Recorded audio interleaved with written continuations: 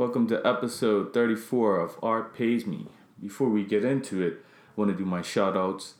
I ran into my friends Cindy and Robbie McGee on the weekend, and they told me that they're feeling what I'm doing with the podcast and keep it up, and they're avid listeners. So thank you to Cindy and Robbie. They're the best. I met them initially through basketball, I believe, through Full Court 21. Robbie played, and him and I were the two old guys this year. And I think the first time I met him too, in like 2016 and 2017, we were also the old guys in the tournament. So shout out to Cindy and Robbie, and shout out to them for their clothing brand, Michel Robert. Also want to shout out to Chad Lucas, who also showed the show some love.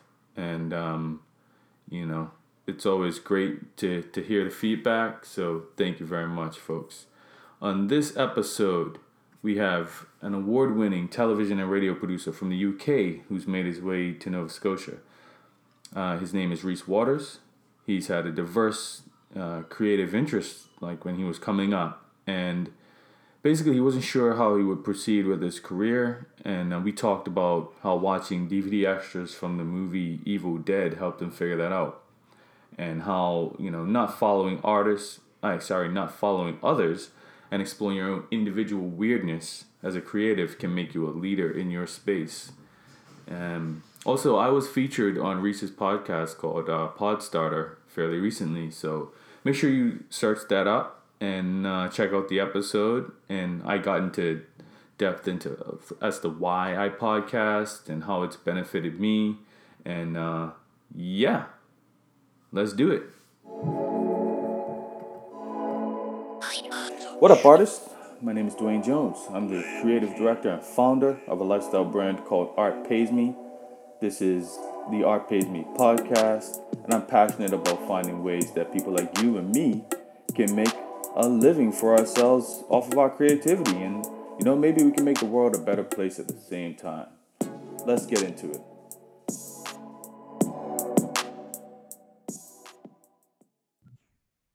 So welcome to Art Pays Me podcast, Rhys. Thank you very much for doing this. Yeah, no problem at all. Thank you so much for having me.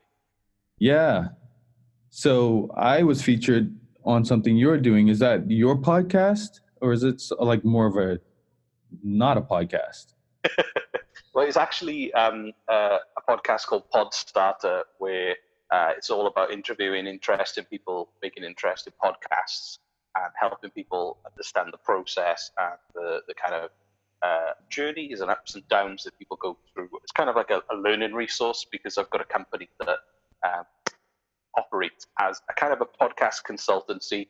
I know we interviewed quite a while ago, but we're kind of building a big bank of episodes that we're planning on releasing really soon. So, it was a good interview. Cool. So what is it that you do outside of that? I guess you could loosely call me a filmmaker, in the sense of I make most of my income from making films. At the moment, I'm primarily focused on editing. But before I moved to Canada about 18 months ago, I was producing, directing, recording location sound, and essentially fulfilling multiple roles, kind of on a micro level, producing documentary and comedy, and sometimes adverts and scripted stuff as well. Cool. So where exactly did you grow up then? I grew up in the South Wales Valleys, which is kind of a funny place, because it's kind of like, I call it like a rust belt, in the sense that it had its heyday. It was a big industrial center, and I grew up in the kind of carcass of those kind of huge coal mine employment, huge steel works. They kind of died off. So it was kind of an unusual place in the sense that there was a lot still less strong sense of community from those kind of heavy industry jobs, but also the kind of heart had been ripped out of the community. So there was a lot of issues with drugs and alcoholism, but also still immense pride and quite a passionate kind of community-focused environment. And I kind of, I think I had a good childhood growing up there. I was quite lucky that, I was part of a really tight-knit community, and that there was this kind of heritage there and a real sense of character. But at the same time, part of me always felt like, I suppose you sometimes don't feel like you fit in completely, because as much as I was part of that community, some of the things like rugby was the main sport, and I've never really been into sport. And then a lot of the kind of the trends and things that school friends would have been into, I was always on the kind of fringes of that and interested in weird stuff. So it was kind of it was a good place to have a base upbringing, but at the same time, I always felt slightly on the fringes at times. Would you say that being on the fringes and somehow protected you from some of the challenges that some of these other people might have endured? Yeah, and like we weren't particularly rich or anything when I grew up, but we weren't necessarily poor either in comparison to other people around there, where there was a lot of unemployment. I was called posh because my parents had a mortgage rather than rent in their home. Right. So because they were in that situation, I was classed as, hey, your parents are slowly buying your house over 35 years. You're rich. So Right. it was that kind of set. So I feel like I was insulated from some of the more heavy drinking and the more the alcoholism that is still quite prevalent today, especially with people my age who were kind of indoctrinated this kind of heavy drinking culture and everything. I think because I was always looking for a kind of a route out from the way that everybody else was seeing life in front of them, and maybe I kind of did it by accident, I guess. Yeah. I always wondered that about myself too, because in some ways I always felt like an outsider, but then a lot of the popular people were kind of getting into things that I didn't really want to get into. So in some ways I'm kind of grateful that I wasn't accepted in that way. So yeah. Yeah, exactly. And I think, like, I was also kind of slowly drifting down like an academic route, but I really struggled with I've always struggled with exams. So like all my family were like, my grandfather was a coal miner, and he started when he was like 14 years old in like the 1930s, and he worked like 50 years underground and was determined that none of his children or grandchildren would ever work in a coal mine. He put a lot of pressure on everyone to kind of look at academic routes as education as a route to kind of having a better state of employment. And this was like, a generation or two before me. So within my family, there was this kind of like, you must go down this academic route. And I kind of hit a brick wall when I was like 17, and the exams started getting tougher, and I was struggling to kind of actually read and revise and take part and do these things. And I also kind of found out when I was in university that I had dyslexia, but not particularly severe. It was just affected my ability to really concentrate and absorb information without, I guess, I can absorb information that interests me. Anything that doesn't interest me, it's a lot tougher. So cramming for exams is impossible. And I then got to a point where I realized that I wanted to do art, essentially, rather than study history or law like my brother was going down that route. And I was just, I was kind of bored with those kind of topics, and started to kind of realize that art was kind of more my thing, and kind of stepped away from the more academic classes and quit all those courses, and then just started doing fine art full time when I was about 18 years old, I think. So this is a like a university that you were at? No, so in the UK, you can leave school at 16. Okay. And then what happens is you can either go to, some schools will have what's called a sixth form, where you can stay till you're like 18. Okay. But if your school doesn't, like my school kicked everybody out at 16, we then went to this kind of college, which was like a a pre-university college, which was just 2 years, and I did like a course that would bridge from normal school to like an art or creative course in the university. It was like a 2 year course that would go between them and kind of take me on that path, really. Got you. Got you. Wow, that's pretty similar to me in a lot of ways, actually. Yeah, I went to Bermuda College, which is basically the same thing, and we finished at 17. At that point, anyway, they changed it, but yeah, I finished at 17. But I kind of knew by the time I got to Bermuda College that the academic stuff wasn't working for me, so I dipped right into art right away. So when you were taking more art classes, was that like illustration, or was it just generally speaking, like whatever they kind of had for you? It was a really cool course actually, because I did ceramics, I did life drawing, I did like painting, all different kinds of drawing. We'd be doing graphic design on some of those really old. I can't remember the name of it, but the Mac, the iMac with the kind of translucent plastic we were working on. Oh, yeah. I remember those. Yeah. And then I would also be doing photography. We had a dark room, which obviously doesn't seem to be a thing anymore, but that was quite cool. Like, taking photos and developing them the old way. We even shot on some Super 8. We made some Super 8 films, and it was good. It gave me a little taste of everything, really, and really showed me where my strengths were and my weaknesses were. But as I was kind of getting towards the end of the course, there was like a pragmatic side of me that was thinking, you're in this kind of former mining college doing art, all the big stuff's happening in London. You're in this kind of smaller community. Who would take me seriously? What as an artist? I couldn't even see a logical bridge between, the 18, 19-year-old me and someone who's actually making a living out of doing what I was doing there. So I was kind of working quite hard in my brain trying to think about, okay, well, I don't want to. I want to keep doing this. I want to find a way to pursue this.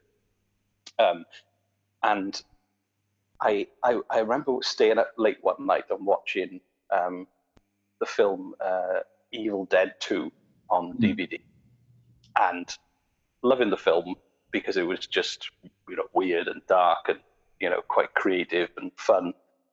But then I watched the DVD extras about how they made it, and what blew my mind was how it was all kind of thrown together, and they had no real money. They just borrowed everything. They designed the costumes. They had like family members in the costumes, and I kind of I got bit by the bug of realizing that maybe there was not only was there a more reasonable route in terms of getting employment if I started specializing in film, but there was something exciting about what you could try and pull off with limited resources, and what you might be able to do with just thinking creatively with the resources in front of you.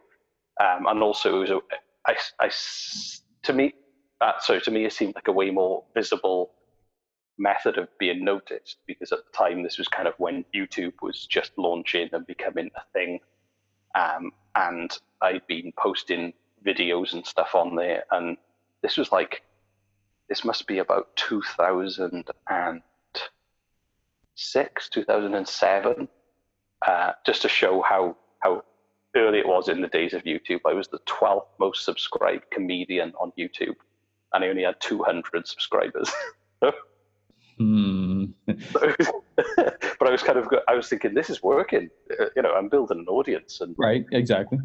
And so it was the first time I'd ever really got any genuine feedback from an audience as such for the work I'd done. So I buried my head into film then, and managed to luckily, there's a really respected, it doesn't even exist anymore, but there was a really respected documentary course in Newport University in South Wales that had quite a lineage back to the 60s, and quite a few respected documentary photographers and documentary filmmakers that had come from there.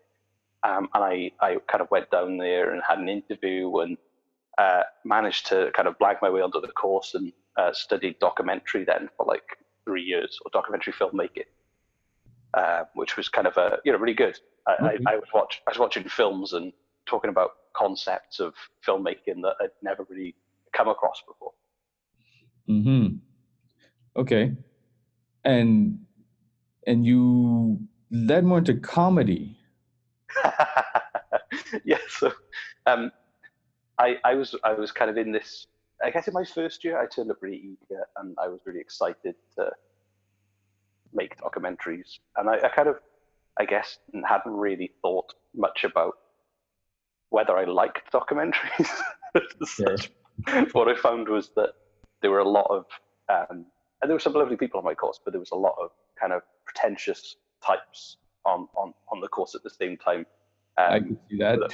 Yeah, and I kind of, again, I thought I was going there to find like a place where I would fit in, but it was actually, it felt like even more of an outsider, because they were these kind of super arty films that were just, experimental, and I could see people were trying to do creative things with them, but I just didn't enjoy them on a fundamental level. So I kind of like thought hard about the kind of stuff I tried making kind of, quite serious and thoughtful documentary, and just varying degrees of success in terms of on a course level and on a project level within university. But I guess unless I was laughing or having a good time while making things, I didn't enjoy it as much. I started thinking about what could I make that would fit with the documentary side of things, but also with what I was passionate about. So started melding documentary and comedy together. And I had an opportunity where a BBC producer came to the course, and basically they had to do PSAs, like public safety announcements, about the alcohol issue within Wales, which is still an issue. Binge drinking is still a massive problem. So they asked students just to go out and make some film, to come up with some ideas, and to come back. And because we were a documentary course, they thought, we get this strong flavor of documentary. So a lot of people would do stats-based films, or somebody did a really intense and emotional interview with a recovering alcoholic about kind of some of their darker moments. But I was determined to make something that would be kind of shocking but funny at the same time. So I drove out to the middle of a town centre near where I lived. And it doesn't happen so much now, they've relaxed the laws, but there used to be a thing called kick out, which is basically all the pubs closed at the same time because that was the law. And all the drunk people poured out at the same time onto the streets, and it was just absolute chaos. So I hid in my car and I filmed them from a distance, like just all this chaos and people, drunkenly like fighting and falling over, and you saw the spectrum of every emotion happening, playing out there on the street. So your own zombie movie, basically. Oh no, I cut it as a nature film. So. Oh yeah. So that's funny. I had a friend from Oxford who sounded like he had a posh English accent, so he sounded a bit like David Attenborough in passing. So I got him to write the script, and not write the script. I kind of performed the script, and we kind of developed it together, and then put it out. And they liked it. It was one of the 5 films that kind of went out on TV in the end. But to blur everyone so no one could be recognised. But that was kind of what because I managed to pull that off then, and again it went on, and I got paid like a £25 I think for a broadcast license. I've still got it because it was like it's the first time I ever made any money out of making films. So it was kind of that became the kind of I suppose that was a kind of a turning point where I realised that I could actually blend those two things, and that would be a reasonable path for me to follow then. That's cool. Because that would be a creative challenge. You take something that's very serious, make it funny. In general, like I often think of, like, I like documentaries, but a lot of people that I talk to are just like, they're boring and blah blah blah. And you kind of picture documentary filmmakers as being these self-serious people, not necessarily doing it for laughs. But that's an interesting perspective you have. But yeah, and that kind of became the niche that I'd work on. Really, was that if people wanted documentaries that were with people who were big characters or fun, or had that kind of, they wanted it to be vibrant and warm, not necessarily like sad or um, challenging, then it kind of became the niche that I would kind of start to work in then, which was good because I kind of felt more comfortable when I'm having fun making films. That's when I kind of do my best work. I feel so. It was I started selectively pigeonholing myself down that route, but it was fine. It was working for me. I was passionate in that realm. Hmm. So, did you have any specific creative influences at that point? Now that you figured out your direction? Um, I guess it's always been straight. I tell you what, I really did used to like, and I used to watch a lot of was, and it's dated horribly. And now I kind of go, why did you like that at the time? Because it's kind of weird. Do you remember Tom Green when he had his show on like playing pranks on his parents and stuff? I do remember that show. Oh, but I just loved how it was kind of comedy and reality. But I felt sorry for his parents, but at the same Oh time, yeah. I don't know why I liked it. There was something quite sadistic about how funny it was. Though, and I think he put a statue of them in the front garden, like and like I think there was a fountain coming out of his dad over his mother, and, and it's kind of, I don't know. I think those kind of shows I like stuff that was just it was kind of reality TV that was just surreal comedy, kind of clashing in that sense. So I used to like stuff like that. But then I was kind of watching the more serious documentaries, and then things like Fahrenheit 9/11 was coming out, and those kind of like big cinema docs. So at the time, documentary was having a kind of a cinema renaissance in that sense, I think. So it was a good time to be kind of exploring that genre because it felt like people were interested in those. And like Super Size Me, I remember going to see that in the cinema. You were getting these kind of like more um, kind of a real mix of like feature length, standard blockbuster hits, and then also these feature length documentaries in the cinema at the same time, which I'd never really remembered happening before, Yeah. as a kid or anything. So it was quite cool to be in that space and be like at least trying to emulate what they were doing and everything. And then my graduation film was what happened is somebody had told me that somebody at the BBC, there was a new commissioner, and they were the person who essentially decided what TV shows would be made and how much money they would have, was had just taken over a channel called BBC Three, which was a channel aimed at people under the age of 30 in the UK. And the channel doesn't exist. It's now like an online channel. They kind of mothballed this slightly. And they were looking for, they'd never been able to cover the topic of religion in a particularly in a way they were happy with, I guess. And they said, "Oh, if any of you can come up with any ideas that looks at religion and can fit that demographic, then just you might get an opportunity to actually make something for the BBC that was like a genuine TV show or documentary." So I basically came up with the idea where I was going to sell my soul to anyone willing to pay for it, to pay off my student debt, because it was like I was leaving university. It was my graduation film, and made this kind of slightly funny, playing a slightly exaggerated version of myself, but then interviewing religious people and looking at what the soul is, and trying to do something that was funny, but also trying to explore something at the same time, and seeing if somebody was actually willing to pay for it. And but then it kind of, I suppose it's like any student film you make, you kind of look back at it and there's good things and bad things about it, and you criticize it and compare it to kind of where you are now, I guess. But it was fine. It was okay, I guess. I passed, so that was the main thing. But the commissioner was interested in it, and I managed to, before I'd even graduated, I'd managed to get a position, like a junior position at the BBC on a temporary contract. So I was finishing my graduation film in the evening and working at the BBC in Cardiff in South Wales in the day, which was kind of an amazing opportunity. I never even thought it would happen that fast. I thought I'd be one of the people sending CVs and trying to find my way in somehow for a few years. But it was just incredible luck at the time.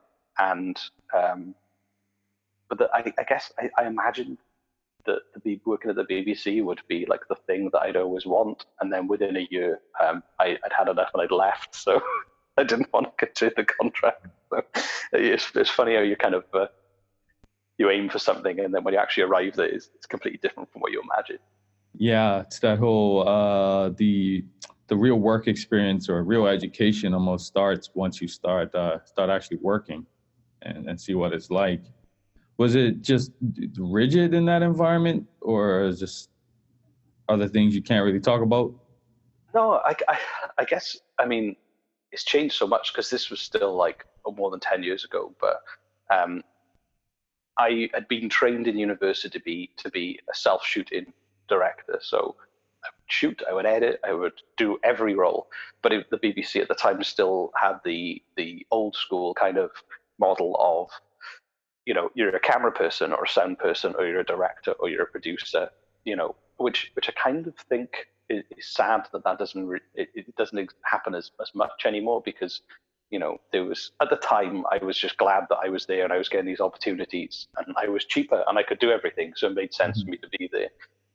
But there's kind of a loss of real expertise in a specific field, and there's times when a lot of filmmakers now who do that, where they do everything, are just spinning plates, and you can't give the amount of creative energy to all of those roles as 4 or 5 people could necessarily.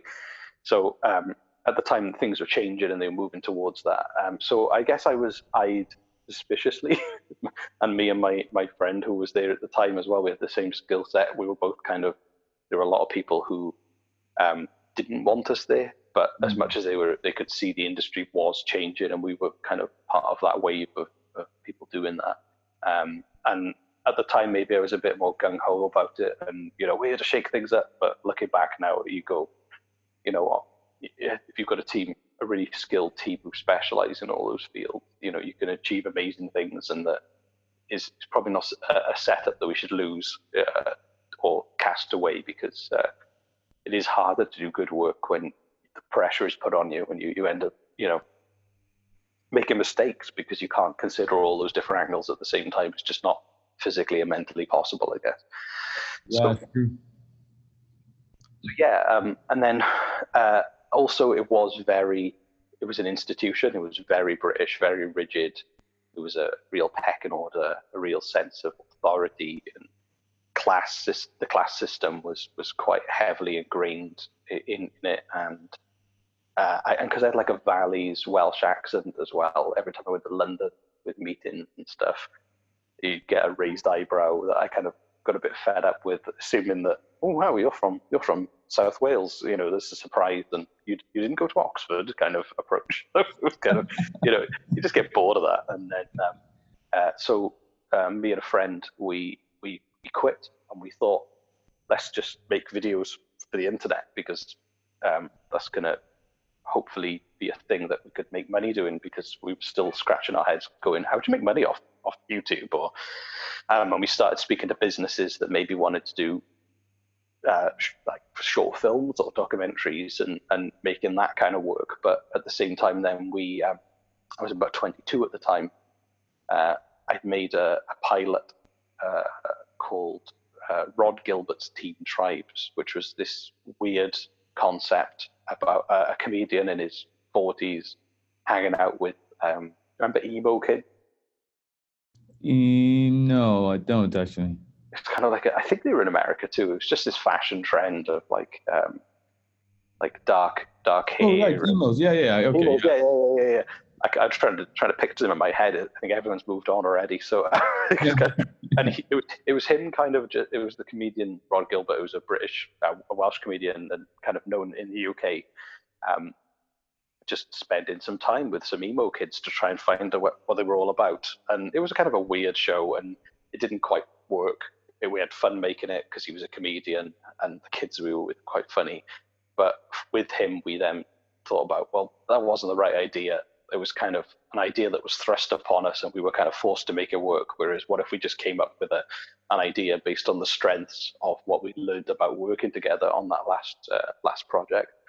And we came up with a show called Rod Gilbert's Work Experience, which was him basically just trying other people's jobs for a few days, and then what would happen is we would just myself and Nathan, the other producer director, we would go to, for instance, we had him join the army for one episode, so he had no idea what was happening, and we'd already set up a series of tests and trials and like a big test at the end for him to overcome, and then just basically just tortured him, or got the army to torture him for. How did you get them to go along with that? I don't know.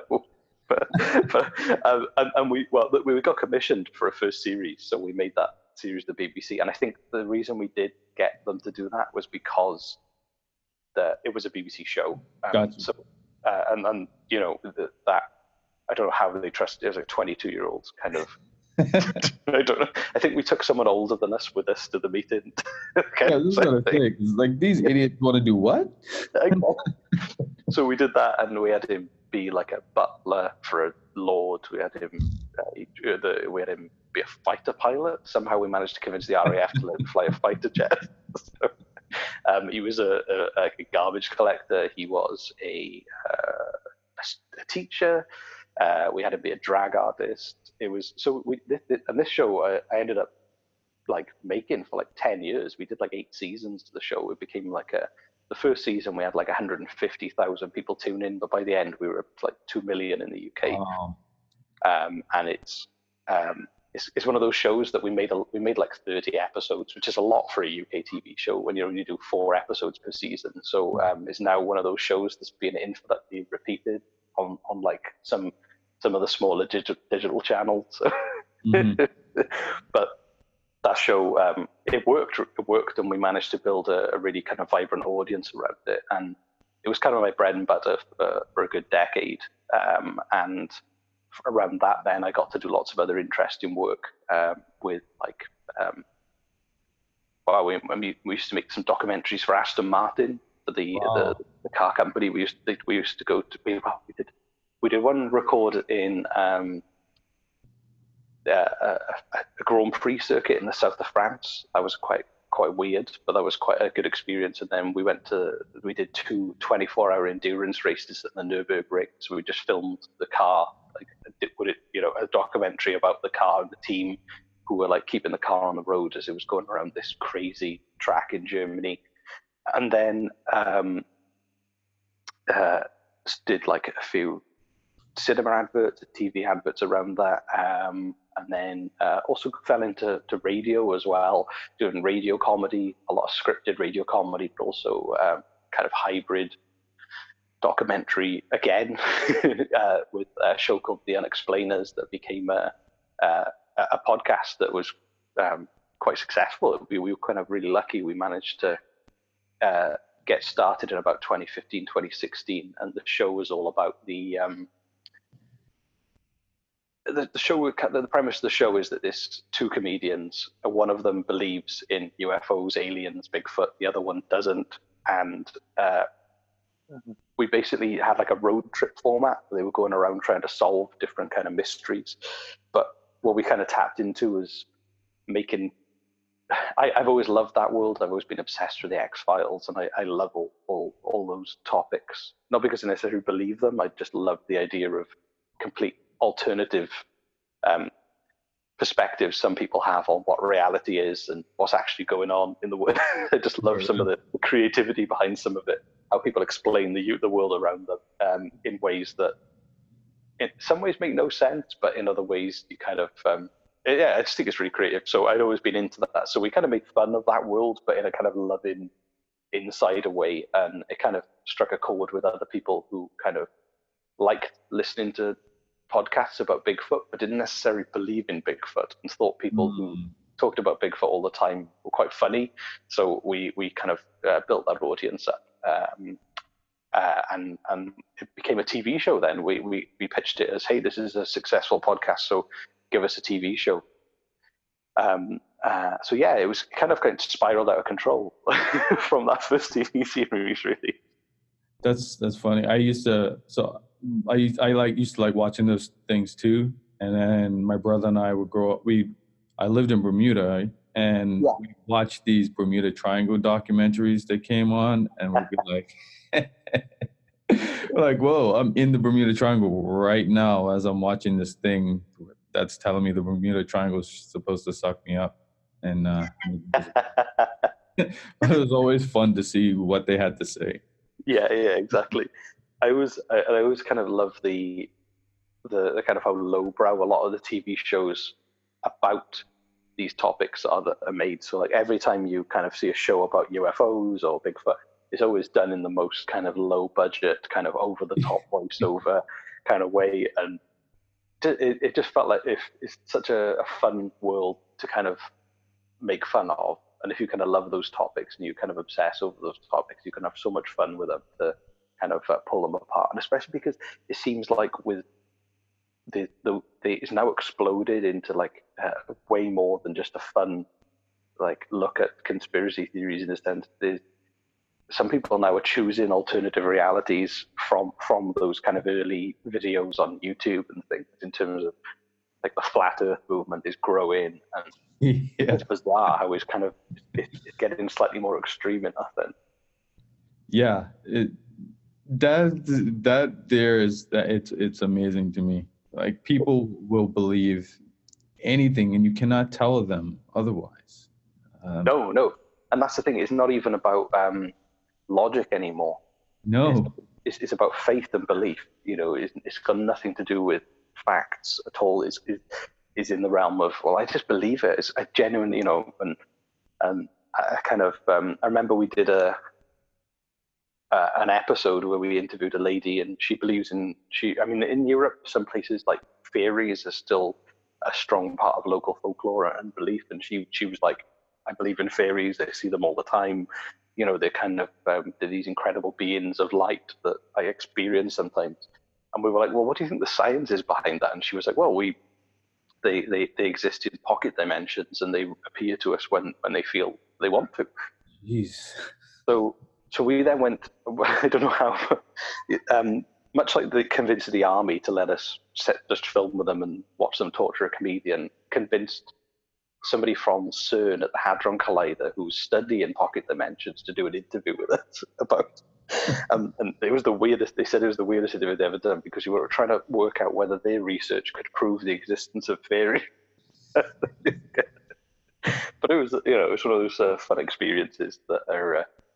It's not straightforward at all, but when you're having those weird conversations, it's to me that's like that's gold for me. So. Yeah.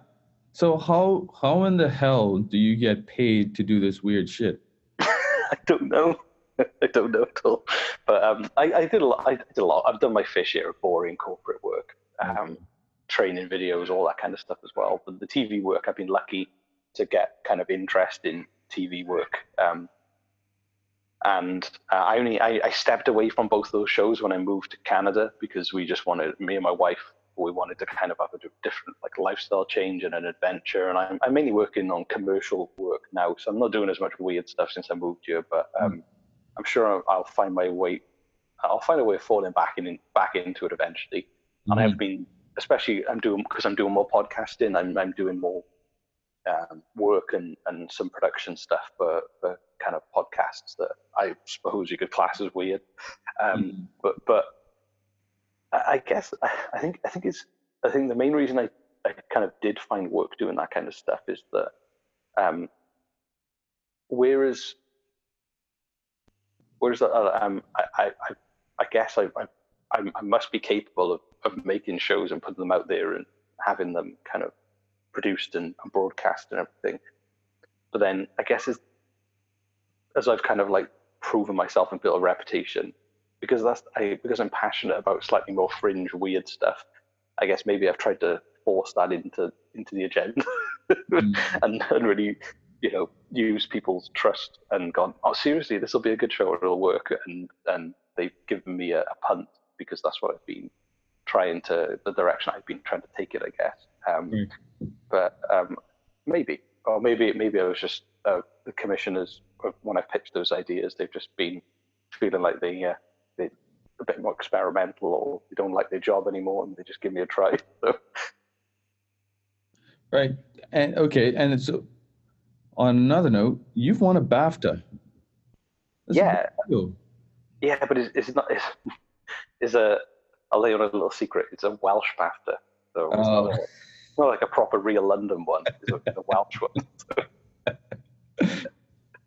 but no, it was for Rod Gilbert's work experience, the show, which was cool, and we've got a few like Celtic Media Awards for it and everything. But those kind of awards and things it's really nice to be recognised by peers within the industry, but at the same time it was one of those weird things where you kind of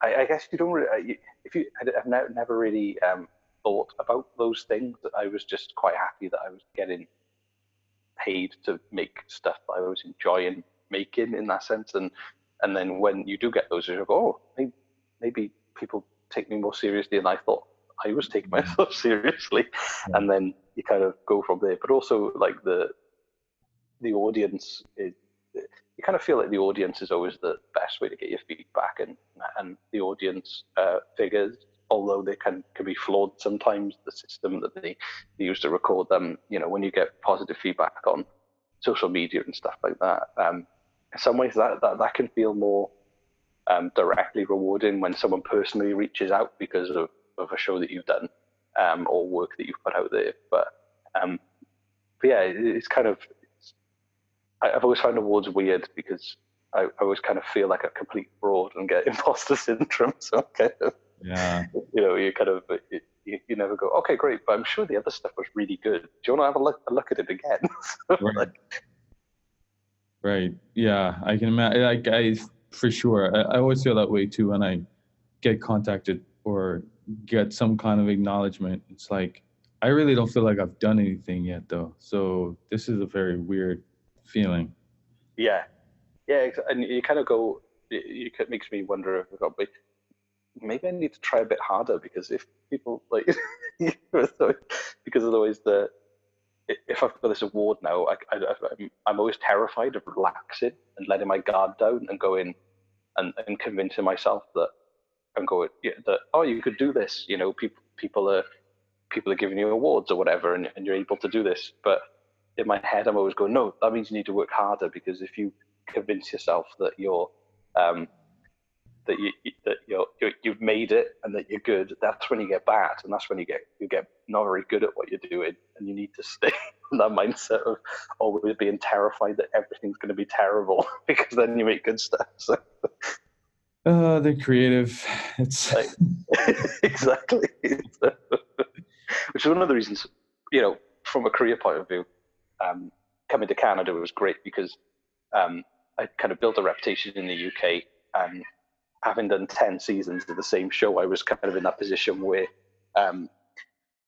I was kind of worried I was like slipping into some kind of like autopilot where you're making the same stuff out for the same people. And then coming to Canada was great, because I had to suddenly prove myself again from scratch and build an entire new network and new reputation from scratch. And to be like 35 and having to do that again is terrifying, but at the same time, it kind of completely revitalizes your creativity in that sense.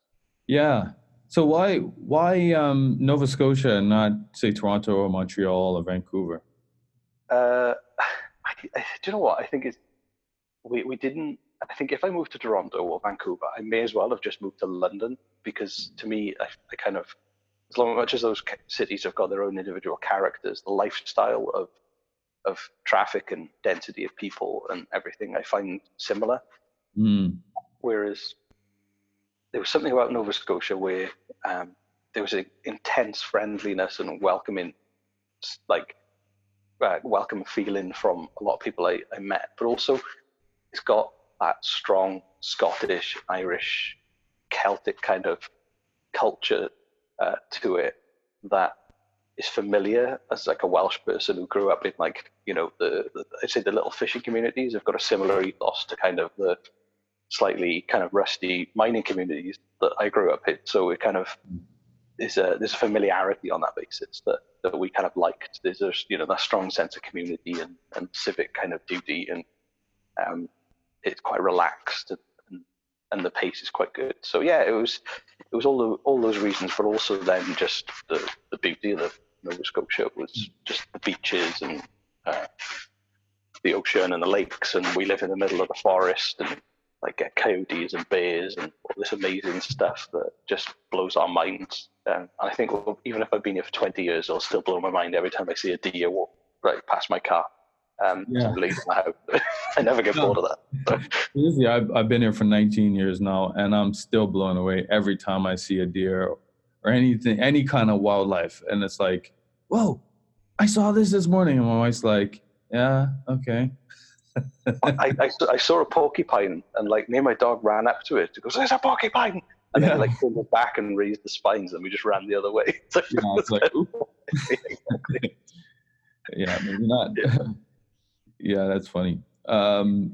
So if there's one piece of advice you would give any kind of aspiring artist, I don't even like that word aspiring. I'll just say artist, creative, whatever you want to call them. What would that be? I guess is like find what you like making. Don't kind of look at trends and look at what seems to be like going on in the marketplace and in terms of photography styles or drawing or art. Find what you like making, and then try and make everybody else around you go along with it. because if you don't, then you'll only ever do what other people want you to do or what you think you should be doing. But if you can find out what you find and identify what you love doing and what you're really passionate about, and then just do it, and then hopefully other people will be interested and come along for the ride and supporting you, then you'll be in a much stronger position because you can become a real, not an authority, but you have that confidence of knowing that you're passionate enough to really care what you're doing and to really specialize in it and kind of thrive in that space. So you'll never be short on energy to kind of drive a project through. You'll never be short on creativity to experiment because you're in a place where you know that you can kind of take control of the situation, or you can just really run with it and do your own thing. And that might not always work, but it's worth a shot. It's worth trying to kind of drive the agenda rather than follow it, I believe. That's true, because this path seems easy and fun sometimes to the outside, but when you're compromising more, sometimes it can make it miserable. Yeah. And I've compromised loads, especially like doing like describing dry corporate work. You just go, but then you kind of don't get emotionally attached to that kind of work. But when you do sink your teeth into those projects that mean something to you, you don't want to compromise that, because if you know that in your head it can be something good and different and interesting and of value, then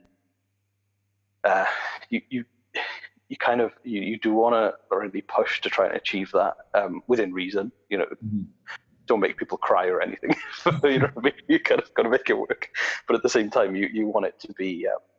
I do think that it's important to have influences and to have some really strong influences from kind of people who inspire you. But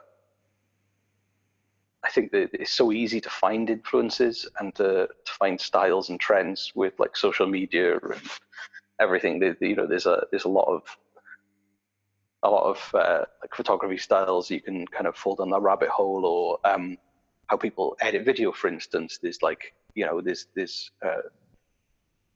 a really specific style or several styles you do see, but how can you then come subvert that and do that differently to stand out? That's the space that has always interested me. It's not necessarily doing what everybody else is doing, but trying to find a way to do it slightly differently, or to look back on the people of how they're doing it and then subverting that in a sense. And sometimes that fails spectacularly and nobody knows what I'm trying to do. including me. And other times it can work sometimes, and it's definitely worth trying. I could be off base here, but I partly feel like the speed in which social media has allowed us to share our art and our different styles of creating things, it has taken away some of the integrity that some of us, like I remember when I first started out, like I didn't want to be caught dead stealing someone else's drawing style, whatever that means. Or I had this strict, like, this is mine, I'm moving my own path. Whereas now it seems like a lot of people are very happy to go on Instagram and see a style that they like and run with it. Yeah. I think so too. I think like the whole, and I guess maybe that's the core of what, maybe the point I was getting at is that kind of thing of being original, not necessarily like subscribing to just reposting and then copying other what everybody else is doing, trying to kind of find some originality. And then you find that the people who are doing really original stuff are the ones who are getting noticed and are the ones who are kind of creating waves. It's so easy to kind of, and you do doubt yourself sometimes. You wonder whether subconsciously, whether you're absorbing all these styles and then just forgetting about them, and 3 weeks later you're actually reproducing something you might have seen and forgotten about. And you are influenced by things in that sense, but to try and make a conscious decision to kind of try and do something that nobody else is doing is admirable, I think. Yeah, and I would say as a reminder to the people who are listening is that if you're doing that, not always, people aren't always going to get it. Like Reese said, they're just, sometimes you're going to do something new and people are like, what the hell is that? And it may take a couple of years before it catches on. But it's that perseverance that'll end up paying off rather than trying to steal the thunder of someone else or ride on their coattails by jacking their styles. So yeah, exactly. What's next for you? Is there anything you want to plug or promote? Yeah, well, most of my video work and my show reel, where you can see some of the projects I was talking about, is you can check out. I've got a site called reesedits.com, which is basically the site for most of the edit work that I'm doing at the moment. I recently made I edited a documentary for CBC called Here, which is about the gospel music in North Preston in Nova Scotia, with a director and a director called Daniel and a producer called Anne, who were really good to kind of work with, and they're both based in Nova Scotia as well. And I think it might be on the CBC Gem app.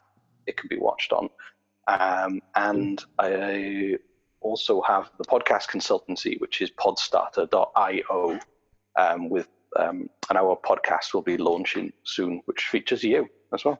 Yes, indeed. Yes, indeed. Love it. And how can people, if people want to work with you, how do they find you? I think on my website, my phone number's on there, my email's on there. I think my house might be on the drop pin map as well. I don't know if I moved it or not. Somebody told me I shouldn't advertise my house, but or you can. I'm usually on Instagram at reesedit, so I tend to be quite active on there, and I'm also really active on LinkedIn as well.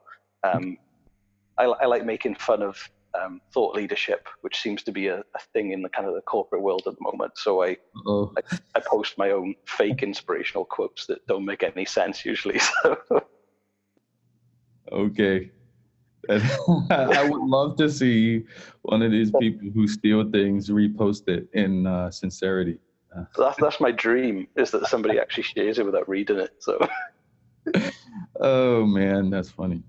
All right, Reese, thank you very much. And you didn't say what the URL was. I'll post it in the show notes. But what's your URL? Reesedits.com. Podstarter.io. Okay, cool. All right, cool. Thank you very much. Thanks so much for having me. That's awesome. Thank you so much for listening to the Art Pays Me podcast. Thank you to Langy Beats for the theme music. If you got anything out of this show, please rate, review, and subscribe on whatever platform you're listening on. The more you do this, the more reach the podcast gets, and the more artists I can help learn to make a living at what they love. If you want to know more about what I do, hit me up at artpaysme.com or at artpaysme on Instagram, Twitter, Facebook, and Pinterest. See y'all next time.